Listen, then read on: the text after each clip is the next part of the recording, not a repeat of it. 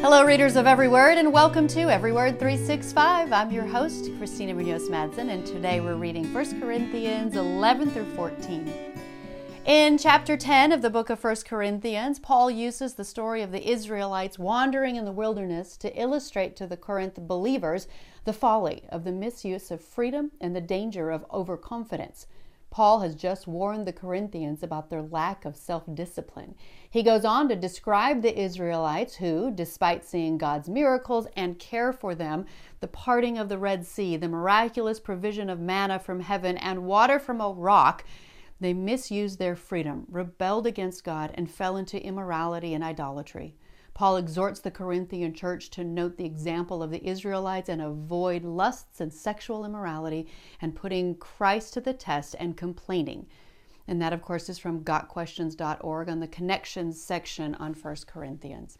As for today's reading, chapter 11 gets into another controversial topic about head coverings, which is why I'm going to share what gotquestions.org says about it. I actually know of one woman that wears a cover on her head when she worships at church, but that is because of how she was convicted by this verse.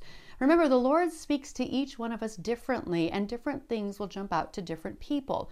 But the doctrine of faith that we believe is definitely universal. And I have a link from Got Questions on head coverings. Please take some time to read through chapter 12, which is all about the spiritual gifts we've been given by God. And if you don't know what your gifts are and haven't taken the quiz yet, now is the perfect time. It can help you figure it all out. So I'm including a link again to the spiritual gifts test, the adult version. You do have to register, but it is free.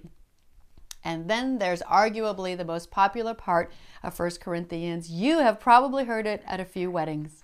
Love is patient and kind. Love is not jealous or boastful or proud or rude. It does not demand its own way. It is not irritable, and it keeps no record of being wronged. It does not rejoice about injustice, but rejoices whenever the truth wins out. Love never gives up, never loses faith, and is always hopeful and endures through every circumstance. That's 1 Corinthians 13, 4 through 7, and that translation may be a little different than the one you know. But again, it's very well known and used at a lot of weddings. Speaking in tongues is another controversial topic, so I'm going to share this link on it from Got Questions in case you're interested in learning more. I find it all very fascinating. Tomorrow is a day off or a day to catch up. Then it'll be 1 Corinthians 15 through 16. We're so close to the end.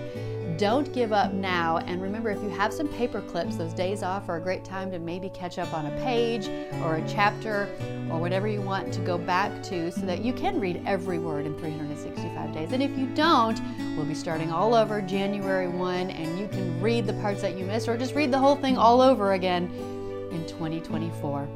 Happy reading!